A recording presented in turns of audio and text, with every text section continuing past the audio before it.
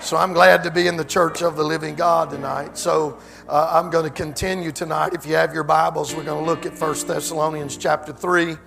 And we're going to begin in verse 12. It's Bible study night. Everybody say Bible study night. Amen. I will say this. You are blessed.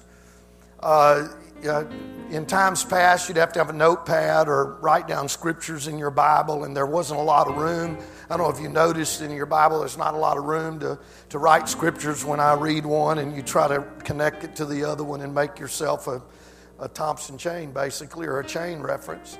But you know, if you have your Bible on a digital device, you can put a note in every scripture.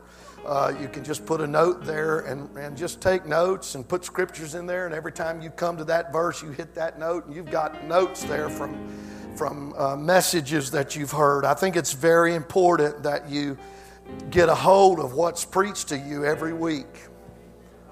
Amen. And let it live in you. Somebody say amen. So take that opportunity to do that, and tonight would be no different. I believe the Lord wants to bless us. 1 Thessalonians 3, verse 12. Begin in verse 12, and we'll go down through verse 13. And the word of the Lord says, "And the Lord make you to increase and abound in love one toward another, and toward all men, even as we do toward you." Verse 13, to the end, everybody say, this is the end.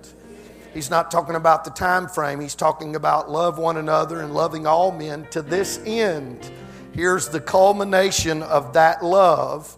To the end, He may establish your hearts unblameable in holiness before God, even our Father, at the coming of our Lord Jesus Christ with all His saints. That verse says He wants us at the coming of the Lord Jesus Christ to be unblameable in holiness. That's a big statement. That says to me, as a people that desire God, we should not ignore the teaching of holiness. That at the coming of the Lord, Paul said, to that end, the Lord establish your heart unblameable in holiness. Now the New Living Translation says, "And may the Lord make your love for one another and for all people grow and overflow, just as our love for you overflows." And here's what verse 13 says. "May He, as a result, make your heart strong, blameless, and holy as you stand before God our Father, even when our Lord Jesus Christ comes again with all His holy people." I want to be a part of that holy people. Let's pray together. Father, thank You for Your presence, Lord. Your word tonight. Thank You for the anointed word of God. I thank You, Lord, that it is anointed tonight. And I pray, Lord, it be anointed when it hit the hearts of every hearer here tonight. Touch us tonight, Lord. Strengthen us tonight. Thank You for what You're doing in this church, Lord, pulling us away from worldliness and worldly things. Now, Lord, help us to grasp what it means to really be holy, Lord, to be blameless, unblameable in holiness. Lord, we want to be a holy people. In the name of Jesus, create in us a clean heart. And somebody say, in Jesus' name. God bless you. You can be seated in the name of the Lord. Now, this is not popular, what we're delving into. And I would title this, for those that might go on the podcast looking for this lesson in the future, I would entitle this, The Meaning of Holiness. Everybody say, the meaning of holiness. The meaning of holiness. Now, this is not real popular because we live in an era where people feel like any correction of your life or any dedication of your life or any sanctification in your life is you trying to be saved by works. And so we need to understand biblically what holiness is all about. And I think it's very important that we get a hold of that. Somebody say amen. So as we begin tonight, what does holiness mean? Holiness is a big deal. It's a big idea. It's very vast. And because of that, it's easy to define holiness in a very narrow way. And we can begin to think that holiness is certain things, when holiness is or to be holy is a broad subject, a big subject. And because it's so big, it's easy to define it with very simplistic definitions or explanations and miss the vastness of what the Bible concept of being holy is all about. Now, a couple of weeks ago when I preached on Wednesday night, we talked about the Lord purchasing a house. We have been purchased by the blood of Jesus Christ. Somebody say amen. Aren't you glad you've been bought? Amen. And so it's not enough to define this concept of being holy as just, well, holiness means God's nature. That's the nature of God, and that's what holiness is. Or that's very narrow. That's very one-sided. Or to define holiness on the humanistic side that says, well, it's separation from sin and dedication to God. And these are true, but they are not comprehensive. They are true that the nature of God is holy, and that when He calls His people into holiness, He calls them to something and He calls them from something. That's true. Those things are true. But to focus, and that's what happens, is people begin to focus on one part of holiness or the other, and they miss the grand idea. Somebody say amen. So the terms holiness or holy mean different things to different people. For this reason, there's some degree of controversy about what holiness is, about what it constitutes. But let's look at the Scripture tonight. If we're going to define what holiness is, then let's not take it out of some book we find in the library. Let's not take it from some 21st century author that defines it for this culture. Let's take the definition from what God says it is to be holy. Let's start there.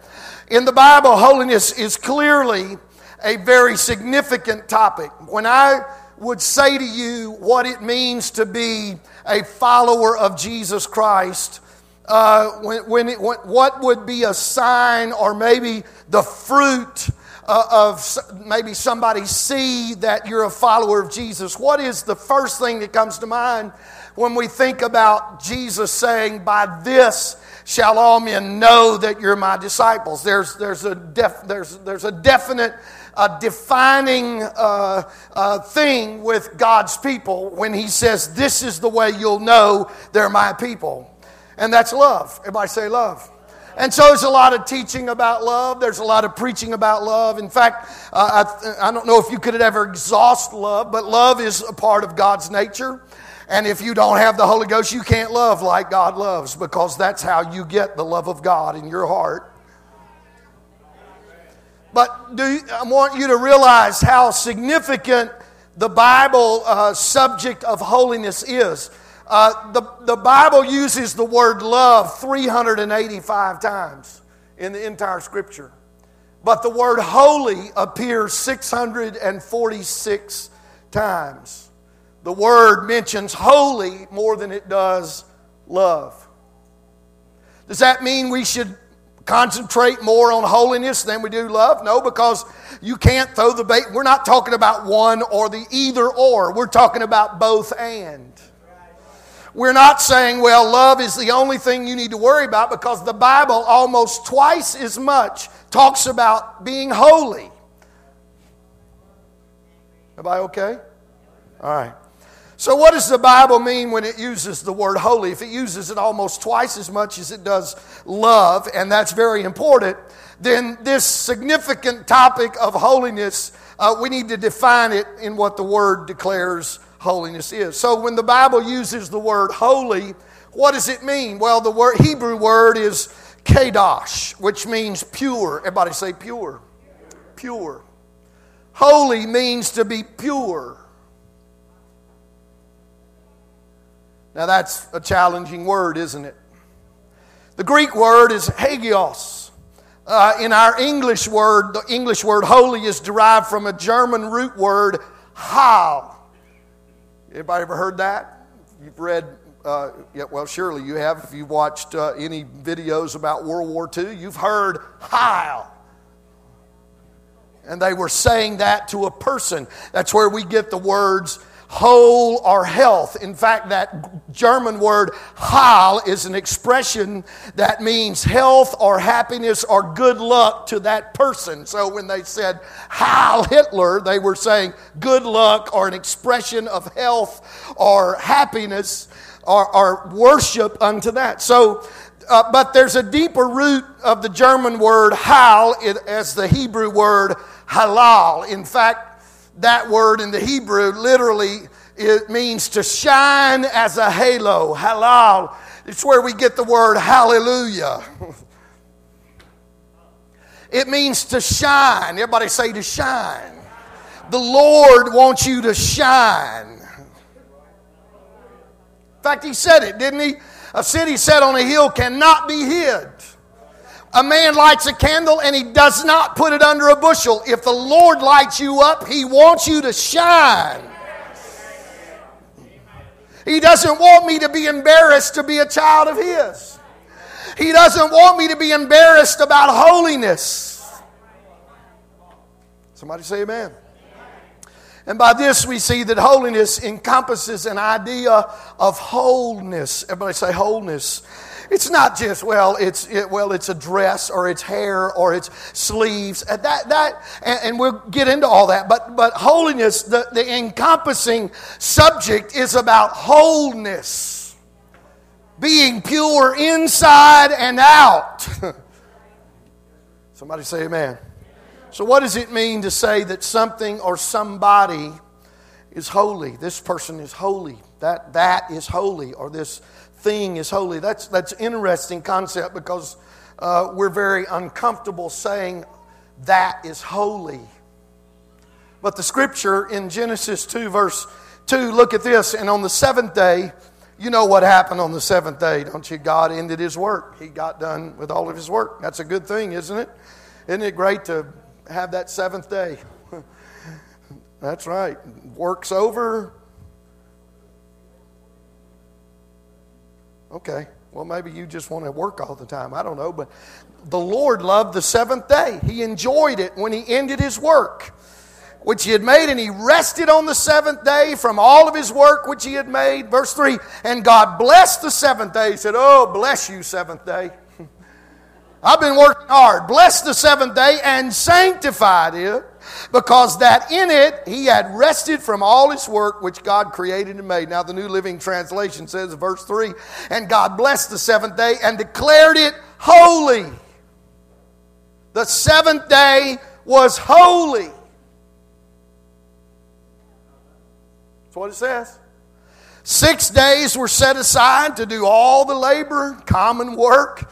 And there's nothing wrong with common work. It doesn't mean all the other 6 days are bad. But it does mean He set apart a seventh day. He set it apart and said, it's holy. So that means time can be holy. The seventh day, that 24-hour period, which was the seventh day, God said, that's holy. That tells me that time can be holy. I do not believe I'm wasting time when I'm in the house of God. I don't believe I'm wasting time when I'm in prayer. I don't believe I'm wasting time when I'm spending time with the Lord every day. Time can be holy. Now, time also can be common, but there are some times that are holy. Somebody say time can be holy. And the Lord said, keep it holy. The people had to cease from their work and turn their attention to God to keep it holy. Notice, to keep that day holy, they had to cease from all their labor and they had to focus on God.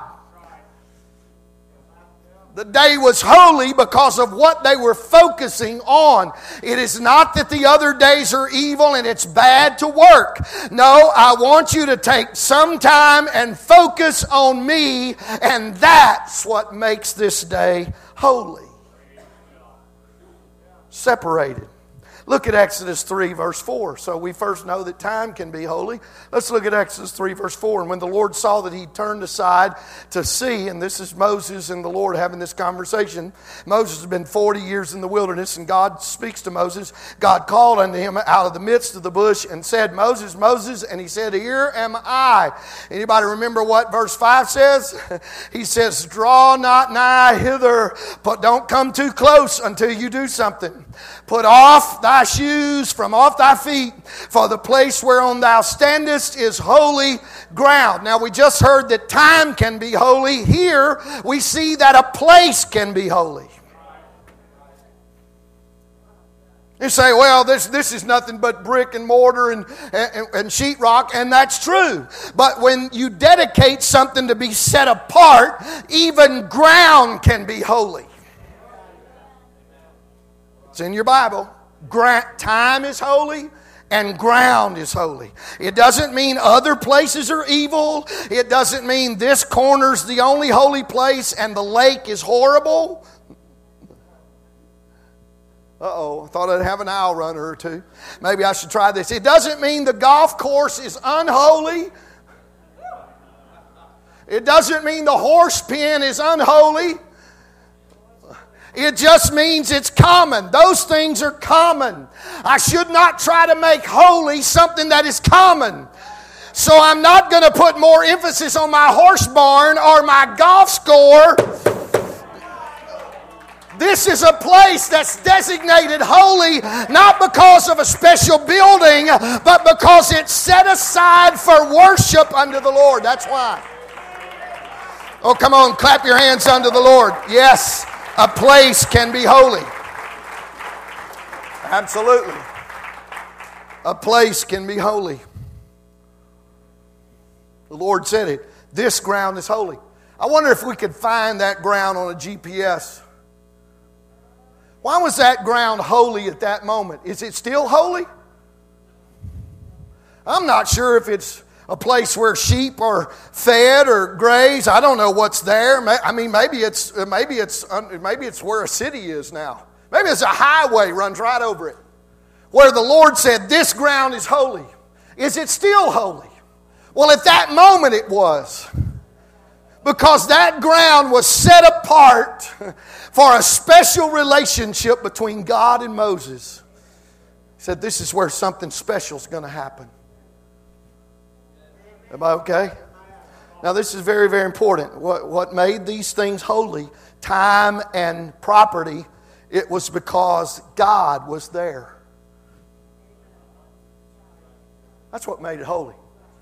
It's because God, His manifested presence. You say, well, God is everywhere. Well, that's right. We could all get on the bus right now and go to the Red Dog and all walk in and take over and start singing, Everybody Will Be Happy Over There.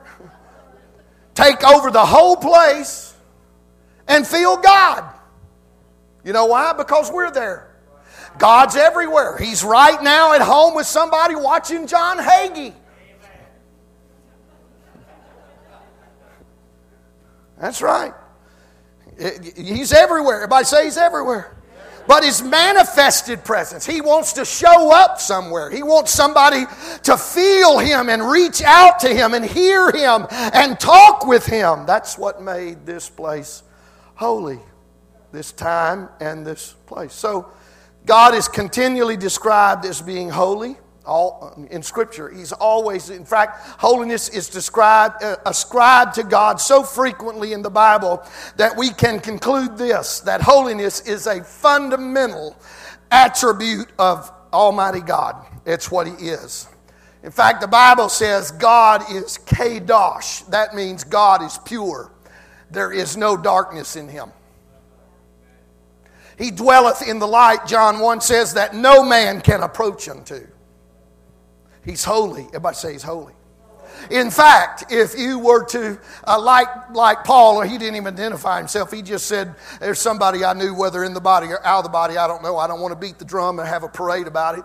He said, just know that somebody was called away in that third heaven, and I heard things that I can't utter. And John was one that got a glimpse of what's going on. These two men, by what they wrote and they evidence what went on in that place, we find that the angels, when they are in His presence, they do not say the triple greeting for Almighty God. They do not say love, love, love. They do not say faithful, faithful, faithful. They do not say provider, provider, provider. They do not say healer, healer, healer. But they do say holy, holy, holy.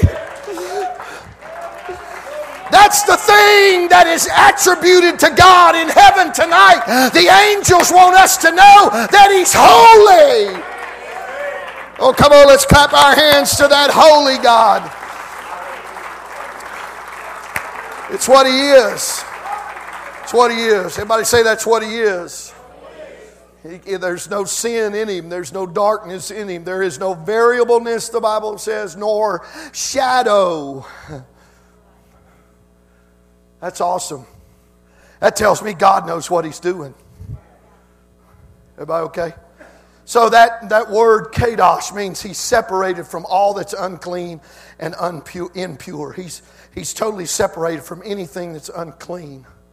It is God who establishes the boundaries between what is holy and what is unholy, because if God is pure and is totally separated from everything that is unclean or impure, then where does that leave us?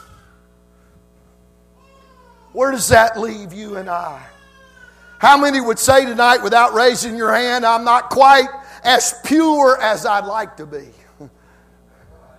Right. Just grumble if you feel that way. So none of us is exactly like God. We're not that holy. I don't care how long your hair is, you're not that holy. I don't care what movies you don't watch. You're not that holy.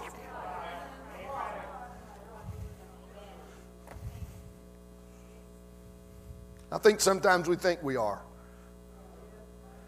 I believe in all that. I believe.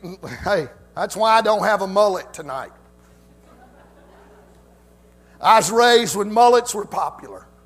I don't have a mullet tonight because you get that hair off your collar. You need to have short hair. You're a man, you need to have short. The Bible says it. It's a shame for a man to have long hair. Well, we can gripe about it and carry on and say, oh, that doesn't mean that anymore. Just rip that page out of your Bible. But just because I have short hair doesn't mean I'm like God. Just because I have long hair doesn't mean I'm as holy as He is. Oh, I'm holy. Well, why are you holy? Well, I'm holy because I dress this or I do that. No. None of us. Turn to your neighbor and tell him he's talking to me, because I think they probably are wondering. He's talking to me. None of us are exactly like God. Every one of us falls short. Every one of us have selfish motives, bad attitudes, say or do things that we know is not pure. So derived out of the idea of perfect divine purity is the concept of being set apart or separated. We're not like God, but something happens when we are born again. In other words, because God is absolutely pure and we are not, He is separated from us, and thereby He is different from us. Aren't you glad God's different from you? In fact, turn to your neighbor and tell him, I'm sure glad God's different than you.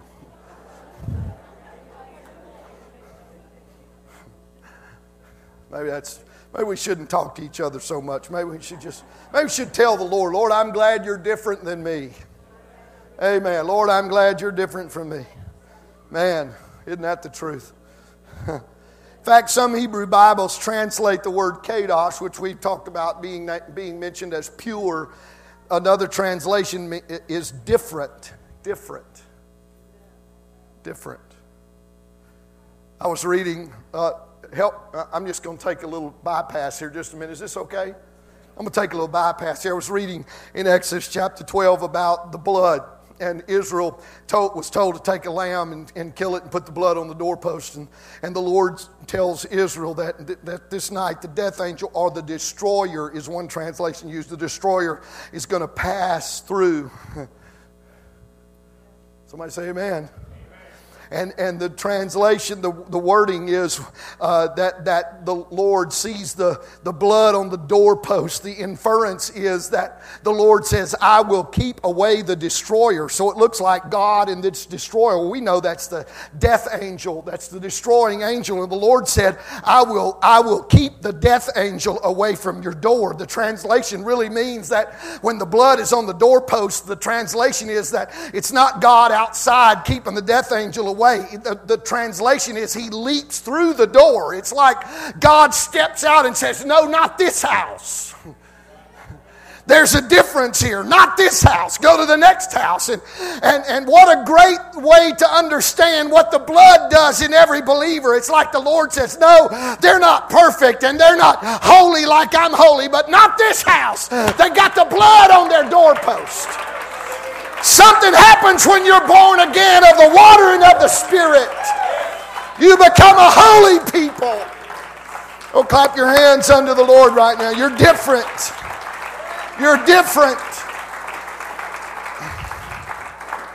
So the instant a believer begins earnestly pursuing God, he or she will begin to be different from the world in which they live. Don't be afraid for God to make a difference in your life.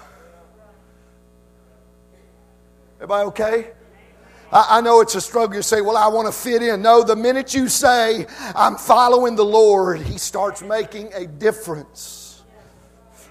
It may be very subtle at first. You've seen it. People don't even know what they're feeling, and they experience the Holy Ghost. Some old saint of God wants to come and get them all mature the first day they're born. They want them to go to Logan's and eat ribeye the day they're born. Yeah, and they don't even know what they're feeling. They're just glad. They know they're different. They don't know how they're different. We all know it's going to get even more different than this. But they don't even know that. Let them enjoy just feeling different. Somebody say amen. And so the instant a believer begins to follow the Lord, they become different. Different. You say, well, wait a minute, when did that happen? I'm going to tell you in my own life, I won't tell you when it happened. When I was a late bloomer, I didn't get the Holy Ghost till I was 12. Everybody else, I think my sister got the Holy Ghost the day after she was born. My little sister, I'm not sure she has the Holy Ghost even today, but no, I'm telling you, that's a joke. Yeah, she got the Holy Ghost. So everybody else had the Holy Ghost. I was this late bloomer, and I'd go to the altar just about every service, and there was these two twin elderly widowed ladies. I'm not sure they were widowed. They may have even been old maids, which I think is different than widows, isn't it? What is an old maid exactly, Joyce? Never been married. Man, there's nothing wrong with never being married, but old maids makes it sound like, something terrible. Let's come up with a new name. That's our job for the next month. Come up for a new name for old maid. Glorious maid. Thank you, Amy. Because there's some things worse than being single. Oh, well, I'm not teaching that lesson tonight. I will say, though, I'd go to the altar and these two I think they were old maids. One of them may have been a widow and the other an old maid. I'm not sure, but neither one of them were married. But they had the most horrible breath I think I've ever smelled in my life. For a kid, that's a big deal. Don't be screaming hallelujah in my face with breath, with chronic halitosis. Just say hallelujah.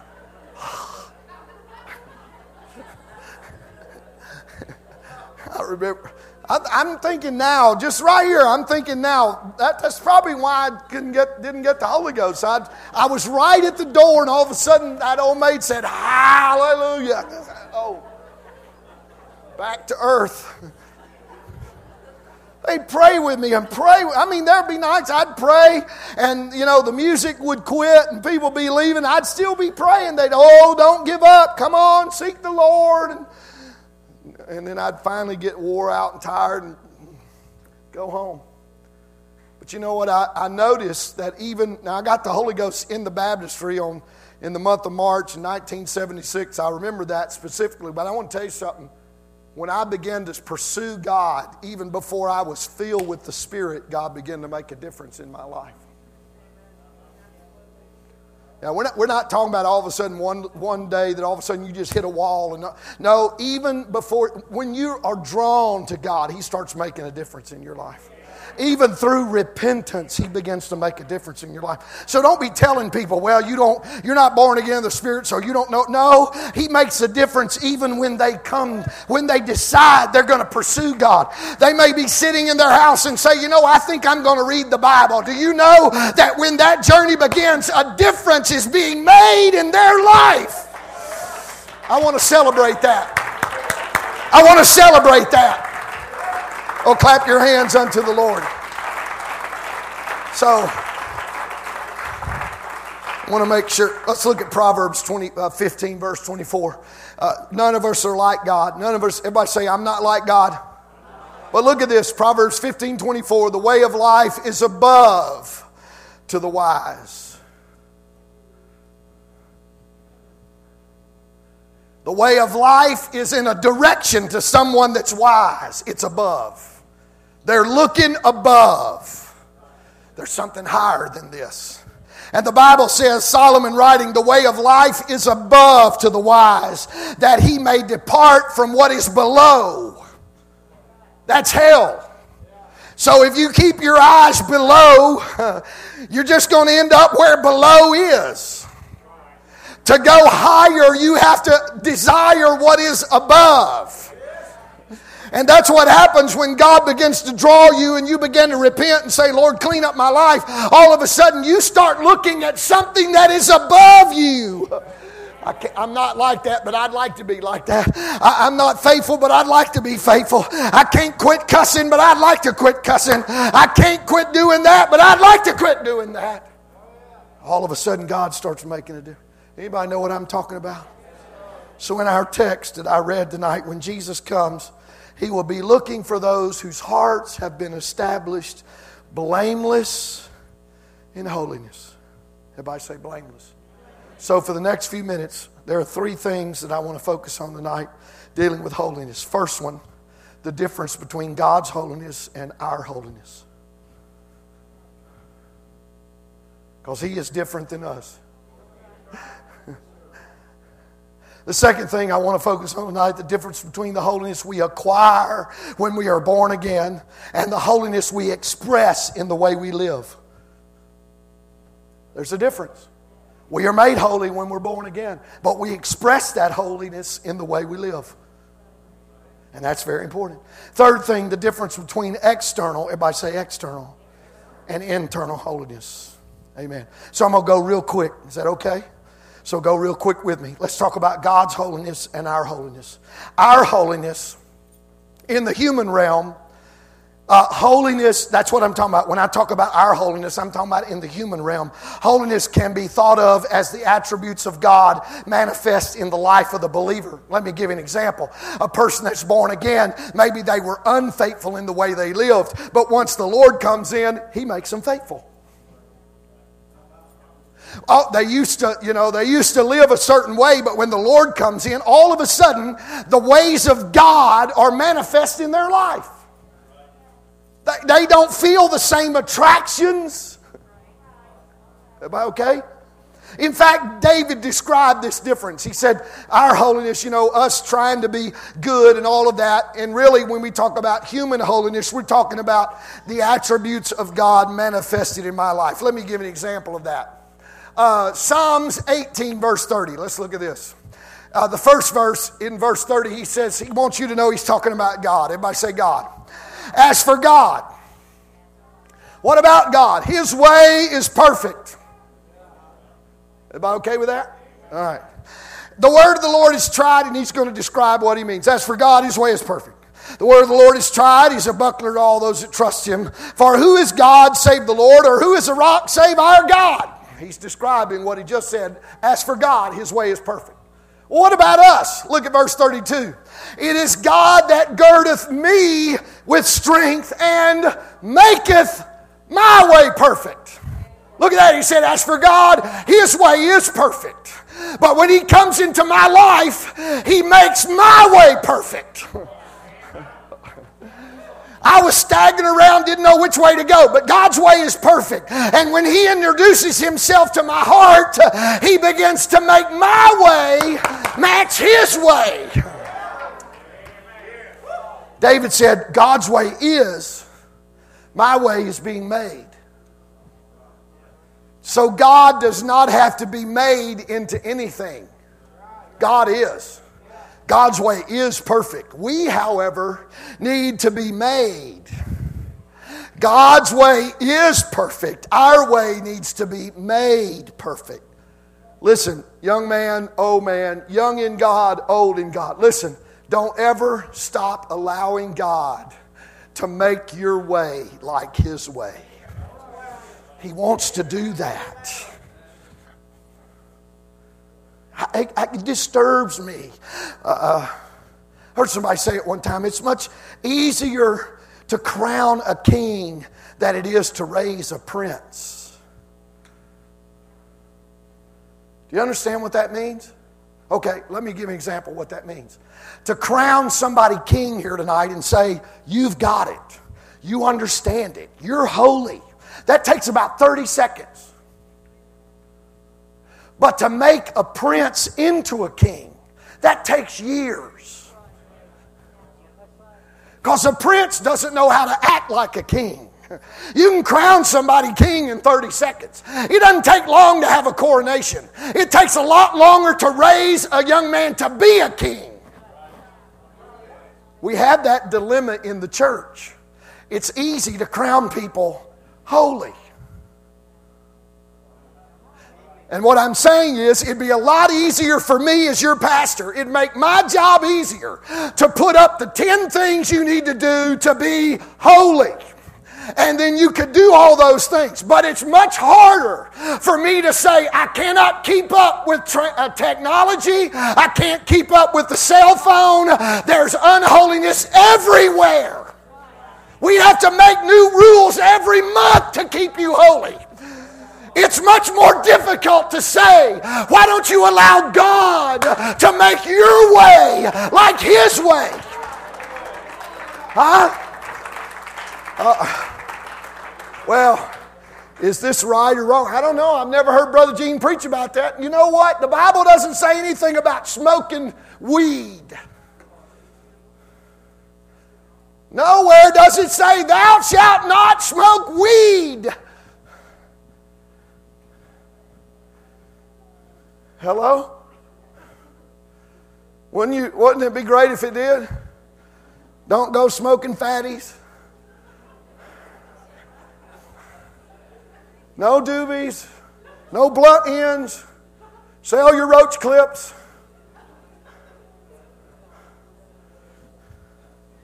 Thou shalt not get high. There's some things you just need to say, now Lord, I know the Bible's not explicit about this, and I looked all over and can't find the word weed in the Bible. But you know what? I want my way to be your way. I want you to make me what you are. Man, that's a lifelong journey. Holiness is not a destination, it's a journey. Because David said, as for God, his way's perfect. Now, he's making my way perfect. Anybody know anything about David that would have made him unholy? I mean, even Lynn knows that. Lynn's like, that dude was a loser. But David said, make my way like your way. Somebody say amen. Our holiness. We must think of it in 2 dimensions, positional or applied. Positional has to do with my position before God. And when I came to the Lord, I was weary, worn, and sad. But He took my sins away. I've seen people loaded up, drunk in the altar, and the Lord fill them with the Holy Ghost and sober them up. At that moment, they are holy before God. I baptized people that... Hello. I baptized one woman. I wouldn't have declared her holy. She come out of the water and started rubbing the water, throwing the water up in her hair, and doing all this. And I'm kind of backing off, like letting the ladies take over. When she finally got done, got dried off, and come out of the bathroom, so what in the world were you doing? They lived in a bus. I went to their bus, an old school bus they bought. I went to their bus and went in their living room. It was boat furniture. Because it was lightweight. They could drive to the next place, plug in and stay for however long they wanted. I'd go in their little bus and teach them a Bible study. And they came to get baptized and God filled them with the Holy Ghost. That lady come out of the water and she looked like she was taking a bath. I said, what were you doing in there? She said, what do you put in that water? So if you didn't notice, there's dust and spiders and rust and... No, you put something in there, perfume or softener or something. I said, oh no, there's nothing in there. She said, well, I don't know what you put in there, but I feel as clean and as new as a newborn baby. She said, I'm just so amazed. I don't understand what you put in there, but feel my skin is so soft. Well, you know what she was feeling? She was feeling what it feels like to be holy, to be new. Oh, clap your hands unto the Lord. When you're born again, I want to tell you right now, I'm closing. When you're born again, you are declared holy. You stand before God holy. How many know you've been born again? You know that tonight. I want to tell you something. When you're born again, you still think and act in many unholy ways. But by an act of God, you are washed. You are declared by God in a position of being holy. Whole, healthy. Okay, let's talk about that in a minute. I'm sorry, it's going to take a little longer. We got Miranda's fixing to be delivered. Praise God, we've been praying for her deliverance tonight. She's fixing to be delivered. Taryn just was delivered. She experienced her deliverance. We thank God for that. Wonderful little baby girl. You know what? I don't know anybody grab that little baby girl in that bassinet and stand her up on her little wobbly legs and sit and let her go and let her flop in the floor and say, well, what's wrong with her? What in the world's wrong with her? I mean, she's got legs. Those legs are to stand on. She's very unholy. She does unholy things in her diaper. Godless things in her diaper. Things that other people know not to do. But if that child is whole,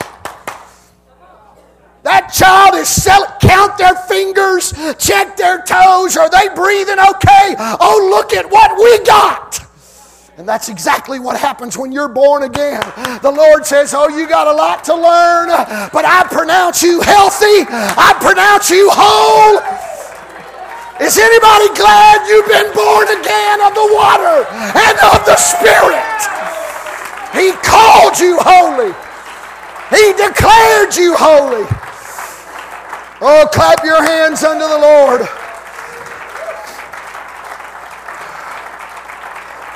Okay, second thing I was going to focus on, difference between God's holiness and ours. God is holy. He makes us holy. Second thing, the difference between the holiness we get at the new birth and the holiness we express. Holiness by the new birth and holiness that we express. Look at this. Hebrews 12:14. The Lord declared you holy. Turn to your neighbor and say, the Lord declared me holy. That means set apart, different. You've been called out of darkness. Okay. But look at this. Hebrews 12:14. Follow peace with all men and holiness, without which no man shall see the Lord. 2 Corinthians 7:1.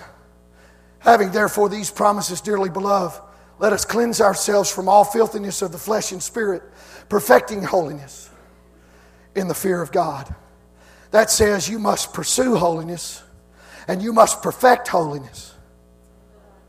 So yes, God, you filled with the Holy Ghost. You've been born again of the water and the Spirit. He says that person's holy. But moving from that, you must pursue holiness and you must perfect holiness. You can't say, well, God declared me holy. And I got Red Man in this pocket, Skoal in this pocket, Marlboros in this pocket, and Doobies in this pocket. So if God said I'm holy, then all that's okay. No. He said, that's my child. But now I want you to pursue holiness, purity. I want you to pursue purity. Perfect purity. Look at Romans 6:22. But now, everybody say now. That's right. This is what happened when you got the Holy Ghost. But now, being made free from sin and become servants to God, you have your fruit unto holiness. Look at that. Galatians 4:19. My little children, of whom I travail in birth again until Christ be formed in you. Look at that. These are believers. And Paul says, yes, you've been born again, but I'm praying and travailing that Christ be formed in you. He wants you to allow Him to do something in your life. Okay, the last but not least, I said let's talk about outward and inward holiness. Let's talk about this. Because I want to tell you, I sit down to eat with people that say, we shouldn't do anything to be saved by works. We shouldn't, you're saved by grace, and that's all. That verse says nothing else. You are saved by grace. That's all it says. And we know that's not right. But that's where they put the period. The period's not there. Through faith is a very important phrase. Okay, well, anyway, so you have this dilemma with people in Christianity today that say, well, yeah, the Lord accepted me as I am, and I'm just okay with that. There's no desire in some people. I should be careful as I go through this. It's a discouragement sometimes to see people that claim to be Christian that never voice a desire to be more like the Lord.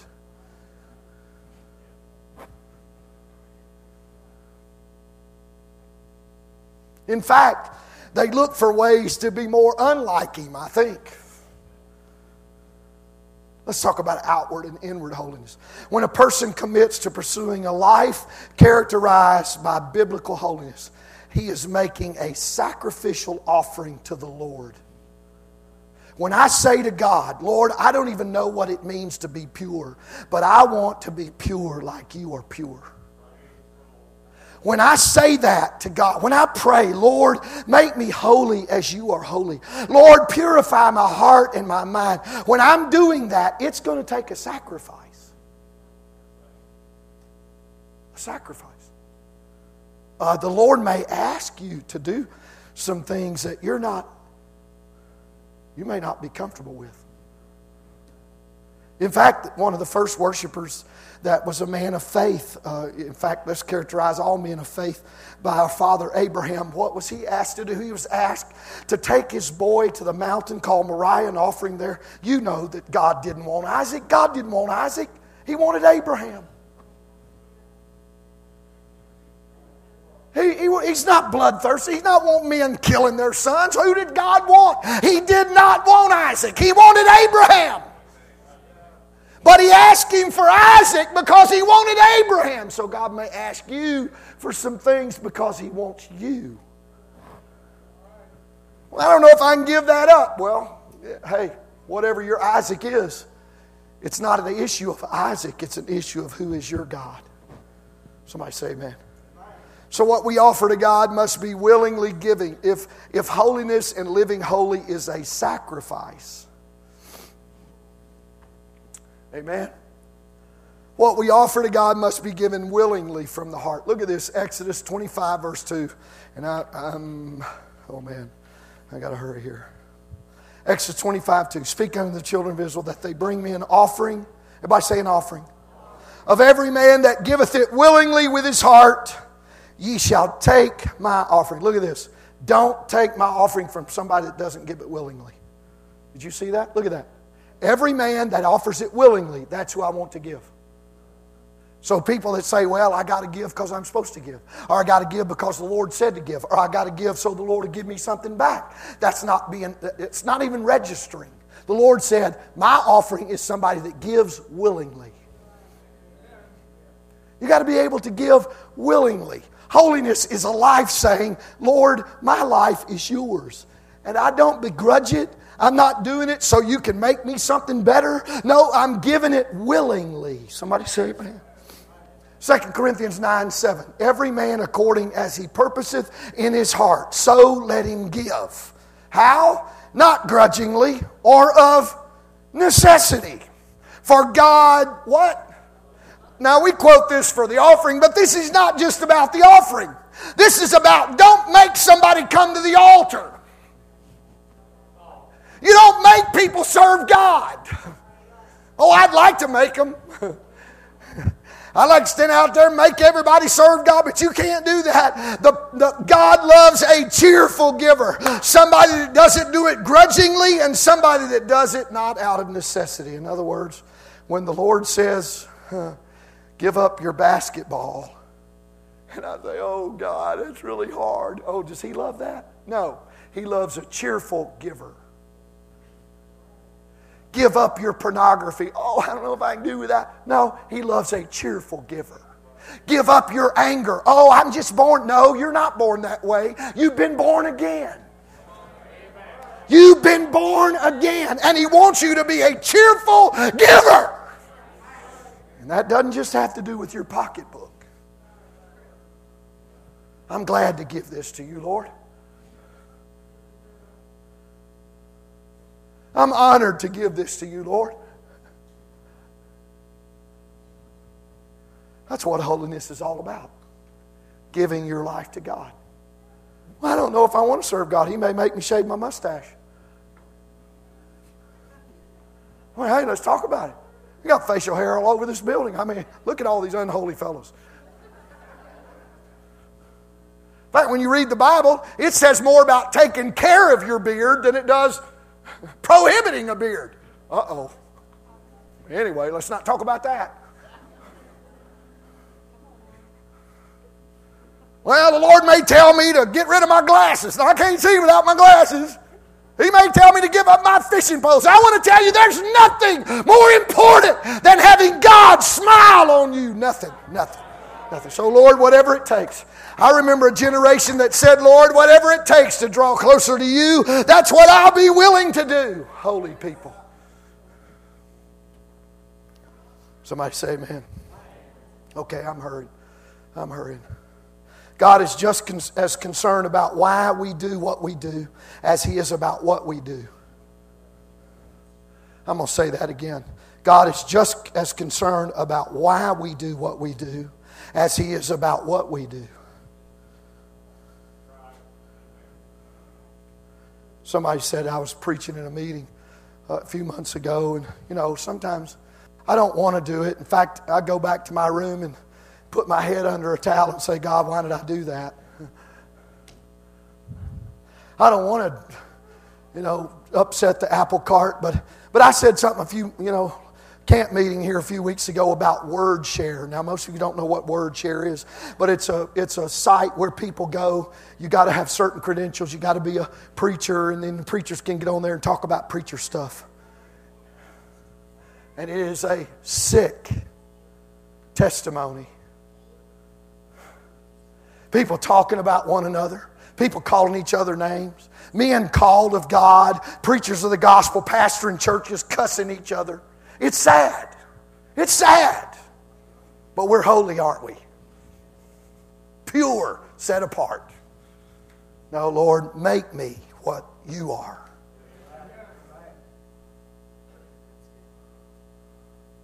See, when we talk about outer and inward holiness, God is just as concerned about why we do something as He is about what we're doing. Well, nobody else heard it. It's just preachers. I don't care who it is. You don't talk like that. Am I okay? Bible, gossip is a sin just like fornication is a sin. Are you getting this? We're talking about being holy. We're not talking about just having the top 10 sins that we're going to stay away from. I'm talking about what you say on your social media. Yeah, that's what I'm talking about. I'm talking about lies that you propagate and say, well, I want to be like, well, listen, it's very important that we understand God is concerned about why we do what we do. When the Israelites offered an animal sacrifice to God, they were both external and internal elements. Listen to this. Listen, do you remember, Lord, I should have just started with this and been finished. I'd have been finished by now if I'd started here. Somebody help me now. I need your help. When the Lord got fed up with Israel, there were some things He said to them. He was fed up. He said, I'm done with you. I'm sick of it. And He talked to them about what they were still doing. And I'm trying to couch it in a way where you can understand where I'm going. He talked to them about the tabernacle and what they were doing. And He talked to them about their sacrifices. What did He say about their sacrifices when He got fed up with them in Malachi? He talked about, I'm tired of it, I'm done with you.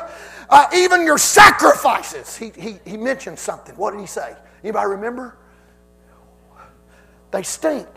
They stink now. They used to be sweet to me, but now they stink. Well, they were still doing the outward stuff, right? I still got my hair and my skirt and all this, and the Lord said, you're still doing the outward stuff, but what makes it stink is you have left what happens internally. Because at the sacrifice, Sister Norma, there were two things. Yes, the sacrifice was important. That was external. Everybody saw that. Everybody saw that. You brought that lamb up there and you offered it, killed it in the blood and all that. Yeah, you see that. But what you don't see is the heart of the sacrificer, who's supposed to be up there saying, this is the best lamb I've got because my God deserves the best I have. And the Lord said, you kept bringing me offerings, but your heart wasn't there. So that tells me, Sister Shirley, I can keep doing the right stuff outwardly. I don't drink, I don't cuss, I don't smoke fatties. I can keep doing the right things, Matt, outwardly, but my heart's not there at the altar of sacrifice. That tells me there are people here tonight that can say, oh, I'm holy, and you haven't even thought about your heart. You've just thought about your dress. You haven't checked your social media page. You haven't checked your rental on Netflix. No. You just want to make sure your hair's off your collar. Oh boy is right. Lynn, that's beautiful. Oh boy. She said, oh boy. Everybody say, oh boy. All right, yeah, I got to hurry. Come on to the music. That'll help me know I got to get done here. Without the supporting structure of the inward devotion, the outer structure is little more than a superficial form. Listen, I'm going to say it again. Hey, help me now. What happened? What happened?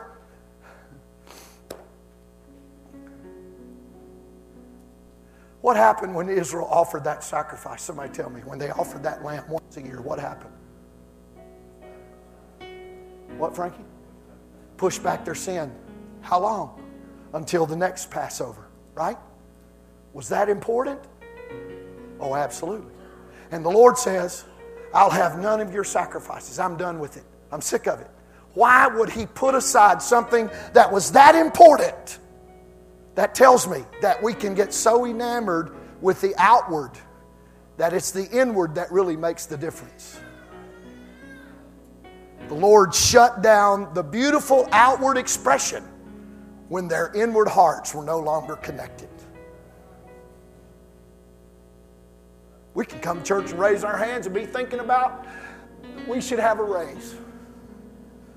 Lord, I love you. Man, I should have a raise. I don't even know why my hand's up, but my hand's up. Everybody's sitting down. I guess I better sit down. We don't even know what we're doing. We come to the house of worship with a holy God, and we offer praise to God. I wonder if our heart's connected. It ought to be. Somebody say amen. Somebody say amen. Okay, outer and inward holiness. Without that supporting structure of inward devotion, the outer became meaningless. Even what rolled sin ahead, God said, that stink, it's over, it's done. I'm tired of it, it doesn't work, because your heart's not connected to it. It is possible to have externals of holiness without the internal work of holiness in your life. Somebody say amen. I could read a lot of verses. I'm not going to do it. But let me get to this one. He told, Luke 11:39. Let's look at that one, Casey. Thank you for jumping around with me tonight. Luke 11:39. The Lord said unto him, now do ye Pharisees make clean the outside of the cup and the platter, but your inward part is full of ravening and wickedness. Look at that. He said that's what the Pharisees do. They clean up the outside of the cup. They wash the outside of the platter, but they don't take care of the inside. Okay, let's look at Luke 11, verse 40. Very next verse. Ye fools, did not he that made that which is without make that which is within also? Didn't the guy that made the outside of the cup, didn't he make the inside of the cup also? And the Lord said, you Pharisees, you're all worried about the outside of the cup, but didn't the maker make both the outside and the inside? So I close with this. Imagine with me for a moment that you have a very expensive liquid that you would like to display in your house, put it in some kind of vessel or urn or vase or whatever. And you got this idea. I mean, maybe you're artsy kind of and you got this idea that it would really look good in one of those old classic Coke bottles of the 1950s. You know what I'm talking about? Those kind that you got out of the machine that you had to slide it out of the... You say, you know what? If I could find one of those old classic Coke bottles, I'd put this beautiful... Now, what makes this liquid so expensive or so precious is that it's unique. It kind of glows and sparkles, kind of like stars, you know, and you want to find a vessel to put it in. So, you know, you're not going to find an old antique classic Coke bottle at Walmart. So let's say you look around, you can't find one. So you go to the dump. You go to the dump. And there you find a pile of old bottles and glass. And you start carefully looking through the junk and the waste and the old busted bottles. And every one of them are caked with dirt, mud, filth, bugs, inside and out. And you find one with potential, say, you say, oh, I think that'll work. And you take it to the proprietor of the dump. You take it to the guy running the place, and he takes the dirty bottle. You say, hey, I want this bottle. I've got something I want to do with it. What is it going to cost me? And the guy looks at it. Oh, this one, it's going to cost you $10,000. What? This is a dump. There's hundreds of them. Oh, yeah, but this one, the price seems ridiculous and unreasonable. But you pay the price because that's the bottle you want. You then take that bottle home and you've got a purpose for it. You clean it up. You squirt a little Dawn liquid soap down in the bottom, and you get one of those little coffee maker cleaners, you know, that little brush, and you brush out the inside and you clean it up real good, and you reach the point where the inside of that old antique bottle is clean, and you say, you know what, I think that could handle that beautiful, expensive liquid that I want to pour in there. But you realize that unless you clean up the outside of the bottle, nobody's going to enjoy the glorious glowing of the inside.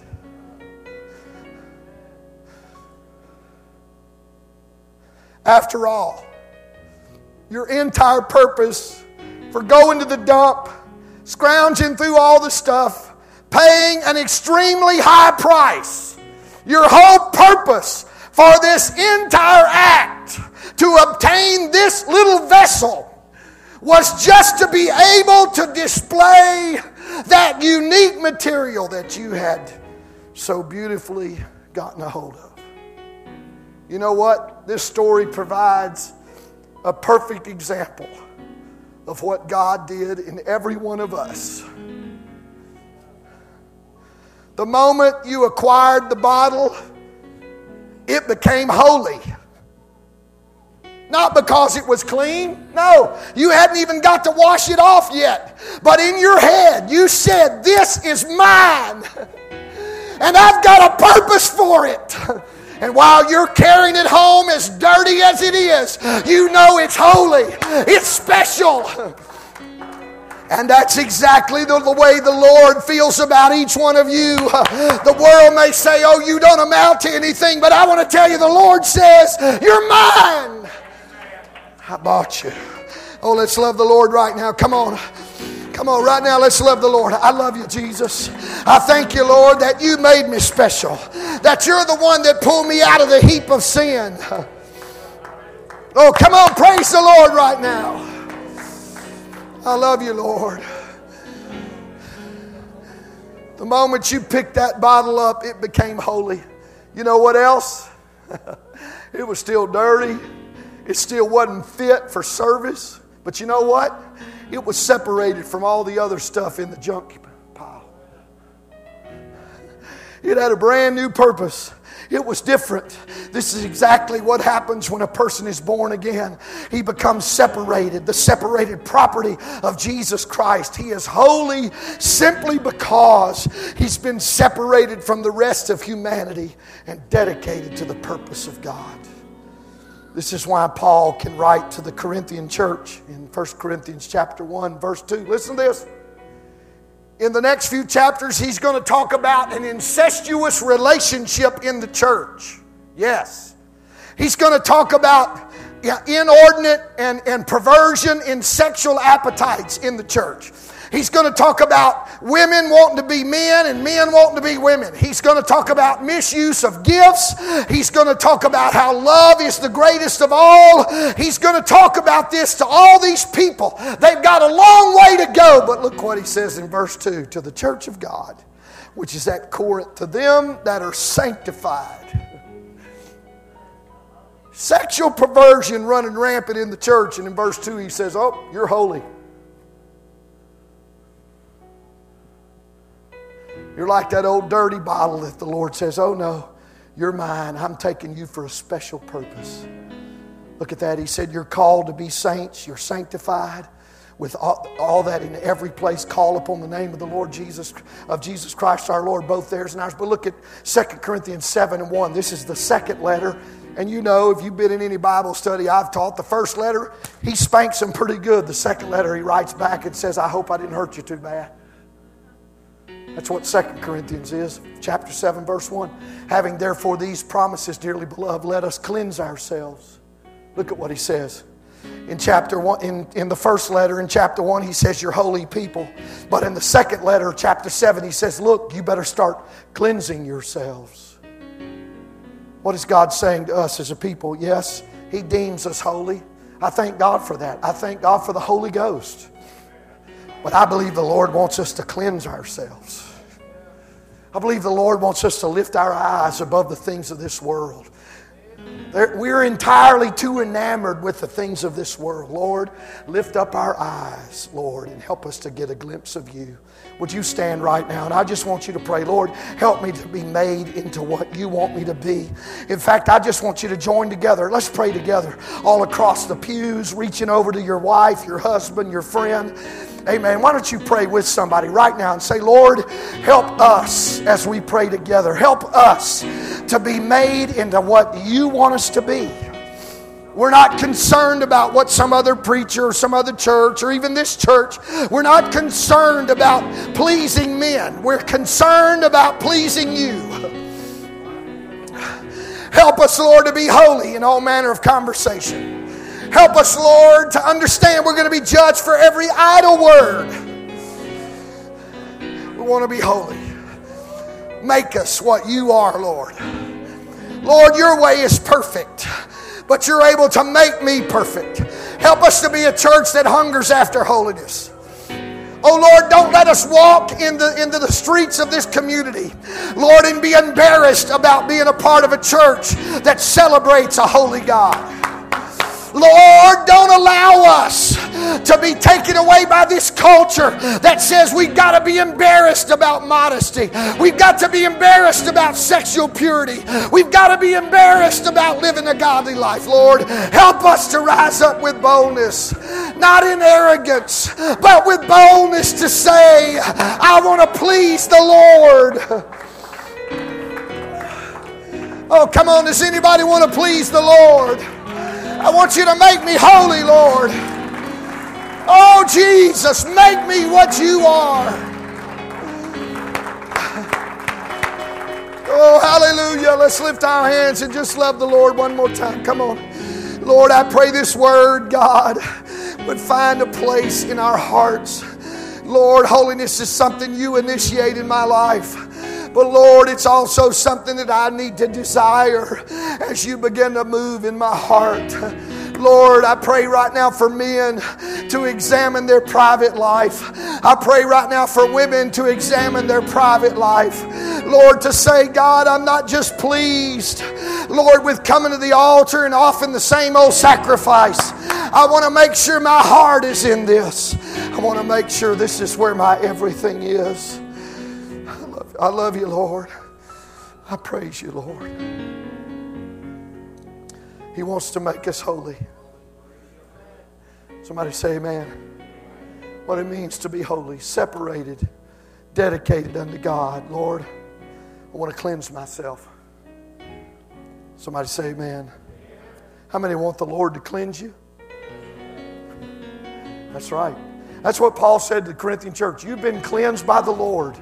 And then one letter later, he says, cleanse yourself. Sometimes God cleans us. Sometimes we need to clean ourselves. Examine your life and see where it is that the dirt is and say, Lord, I want to get that out of my life. I want to cleanse my heart. Somebody say, praise the Lord. Aren't you glad the Lord cleaned you up? Oh, God bless you. Thank you for being in church tonight. Amen. God bless you. Share the love of the Lord. Greet somebody and tell them we're a holy people. Yes, we are. Amen. God bless you.